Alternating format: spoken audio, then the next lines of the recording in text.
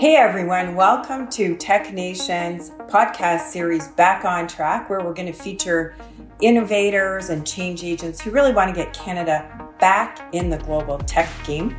I'm Angela Mondu, the CEO of Tech Nation, and our mandate is really to bring together technology, government, and community to help drive Canada's prosperity.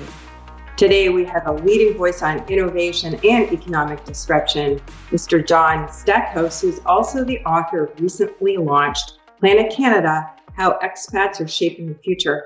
John is a Senior Vice President in the Office of the CEO at RBC. He leads RBC research and thought leadership on economic, technology, and social change.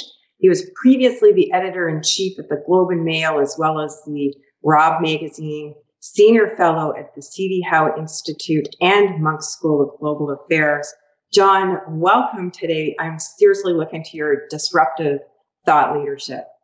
Great to see you, Angela. Thanks for having me on your show. Yeah, so look, what we want to focus on today are social trends in future workforce development, the impact that's going to have on technology adoption and acceleration in Canada, as well as, of course, your Planet Canada book, and how if we don't tap into expats, what that impact's going to be.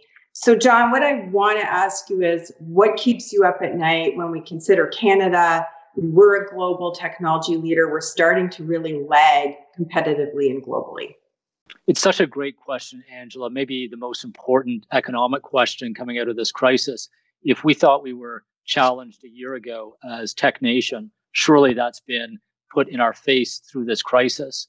And we have to understand the different challenges of innovation and adoption. And they do go hand in hand. But what we've seen critically and painfully in this crisis is the price of that laggard status, especially for SMEs, small and medium-sized enterprises that have adopted technology at a much slower pace than other Western nations. And they've paid a price for that over the last year because we moved overnight to a digital existence, all of us. And way too many really good businesses, and I don't mean just the mom and pop shop at the end of your street, but all sorts of service companies too, that are terrific, but they were just not ambitious enough in the digital square. And the crisis has allowed some of them to catch up. There's government supports to do that, which is helpful. But as we think about the recovery, the rebuild in 2021 and beyond, this has to be front and center of getting all of our businesses, big and small, west, north, east, south, moving at warp speed into a digitally enabled global economy. That means investing in tools and technology, but it also means adopting and developing the skills and the mindsets that we need to thrive in a digital economy in which anyone, anywhere can be your customer. And at the same time, anyone, anywhere can be your competitor. And that's the mindset that if Canadians adopt, we're going to move from 22nd way up to the top of the league tables in short order. I could talk to you all day about just the SMEs and that major part of our GDP. And to your point, if we don't enable the tech adoption with that sector of our economy, we're really going to be paying for it, as you said, for years to come. So my question to you, really focusing on this talent pipeline, is, to create a digital economy with that clout that we need, we're really going to need to drive that education, that tech skills training to create those trailblazers or those SMEs that are ready. So what are some of the disruptive or innovative strategies, if you will, John, that Canada should look at for a more aggressive approach? Well, we absolutely need to double down on immigration and on more skills-minded approaches to education at all levels, but especially in post-secondary. But we also need to better value and measure the skills beyond the tech skills that we tend to think of. So let me talk to those 3 points very quickly. Immigration, we've done really well in the last few years of going after skilled immigrants and competing with the best in the world and winning. it's going to be a more competitive landscape coming out of this crisis. So we can't assume that our lead is going to take care of itself. We need to be out there now as people are making decisions of where to move in 2021 and 2022 and make the case for Canada to be the destination for them, because we're going after the world's best and brightest. The best way we do that is by attracting international students, getting them to come here for post-secondary education. We get 500,000 a year coming to Canada. We can probably increase that. And as they develop their skills in Canada, I like to say we train them to survive 4 winters. Surely that makes them Canadian. As soon as they graduate, we've got to make sure they stay here and take us out into the world as they settle down. Then we need to just continue to invest in skills programs in post-secondary education, not just for young people, but for reskilling. There's a lot of people who have been displaced by this crisis, and they will not have jobs to go back to. We need to ensure that they are accessing great world-class, tech-minded opportunities through our college and university system, and they can do that in place or digitally. We need to ramp that up to ensure that people, Canadians of all ages, are developing the skills that they need to thrive in the 2020s. And then thirdly, and we did a really important piece of research on this at RBC called Humans Wanted. And you can get it, just Google RBC and Humans Wanted. And it demonstrated how the skills that are most in demand are not coding. It's critical thinking, it's communication, it's collaboration, and of course coding. But we need people who are critical thinkers and collaborators and communicators in all sectors. This is not just about the tech sector. One of the sectors I spent a lot of time with is agriculture, which is poised to be transformed in the 2020s through ag tech.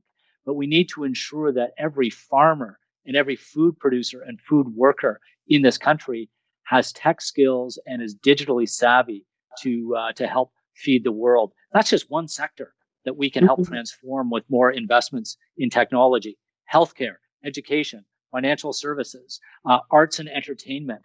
All can be supercharged and need to be coming out of this crisis with those sort of skills that are there to be developed both for people, Canadians now, and the generations of immigrants that we hope will move here in the decade ahead. With the large percent of the existing workforce who are facing work that likely will be transitioned to tech and AI enabled roles in the future, and there's research out there that many of them aren't ready for the transition. Do you have, or could you dig a little deeper into the readiness of this existing workforce and how we can make that happen? I know you touched on some of the key ideas. Any thoughts on the how, perhaps a little bit more, John? Absolutely. That has to be a front and center question for every Canadian. If you just think about the last 8 months, anyone listening to this, how has your work, your job, and your ambitions changed? And be sure that we're not going back to 2019. We're not going to stay in 2020 in the world we're in. We'll move to a more hybrid environment. But as we look at the economy in 2021 and beyond, it's going to look very different from anything we've known. And therefore, the skills needed to thrive, whether you're an artist or a financial services professional, a doctor, a teacher, or a techie, your skills, the skills you'll need to pursue your passion are going to be different. That's a great opportunity because you can pursue your passion in all sorts of new ways. We've just published a report called 8 Ways That COVID is Transforming the Economy and Disrupting Every Business. You can get it. Just go to rbc.com/8trends. And we look at how everything is changing, how we work, how we shop, how we watch, how we share, how we travel. And the skills for all of those things need to be different. So let's use this opportunity as we're all kind of freshly aware of the world and how it's changing around us to get the training to people in real time through their devices in ways that they can develop these skills in the moment, because we can't wait for another 6 months or a year to do this, so that when people go back, you think of those artists who are out of work or stuck at home, when they go back, and I can't wait for them to be back, but they'll be sharing their art and creating their art using technology in new ways. How are we going to help them develop those skills now? One area where Canada can really seize this moment is with interactive media. I spend a bit of time dealing with the gaming industry, which is really strong in Canada, in Vancouver, Toronto, and Montreal especially. And gaming is not some crazy thing out there that the gaming tribe is doing. Gaming is becoming central to every piece of content in the world. And if you are a content creator, and newsflash, we're all content creators. If you're not applying the principles and the skills of gaming to what you do with content, be sure that you're going to want to a year from now when your competitors are doing that. So one small example of how we can use these strengths that exist in Canada to help transform other sectors. Healthcare is going to increasingly use gaming with the way that they communicate with patients and the general public. As an example, they'll need the skills to marry with the great skills that they already have in those sectors. Congratulations on the launch of your recent book and the focus on how our expats are shaping the future. Can you describe, to me, sounds like Canadians have a value that's almost something we can export that could be powerful internationally. Maybe talk a bit more about that. And do you see, with the timing now of our small country that's got a softer voice beside a huge country that's more divisive now, is the timing better for this value to be brought internationally? Thanks for mentioning the book. I've got a copy here. It's called Planet Canada, and I hope people will not just pick it up, but share it with Canadians around the world, because we all can think of Canadian expats out there. And this has sparked, I'm so joyed by this, sparked amazing conversations I'm having with Canadians in Europe, in the Middle East, in East Asia, because they are so hungry to help elevate Canada's place in the world and amplify Canada's voice in the world. I have people I don't know, strangers, reaching out to me from all corners of the world saying, heard about the book or have read it or heard you on a podcast. How do I help? How do I help? It's such a Canadian response. This is one of our big quiet opportunities for the decade ahead, because we have shifted from a world of institutions, and institutions still matter. The United Nations still matters, but we have shifted from institutions to networks. And the world today is being shaped by networks more than institutions. I like to say to people, the two biggest forces in the world this year, other than a little virus, have been Black Lives Matter and Greta Thunberg and the climate movement. Both of those are networks. There's no organization. There's no institution behind Black Lives Matter or behind what Greta is doing. They're networks of people. And it's so important in a tech conversation because tech is changing the world through networks. And networks give you the power of 10. Nothing is a one-to-one conversation or a one-to-one work project. It's 1 to 10 and then to 100 and 1,000. Exponential thinking is what we like to call it. And as a country, little Canada, we need to think more exponentially.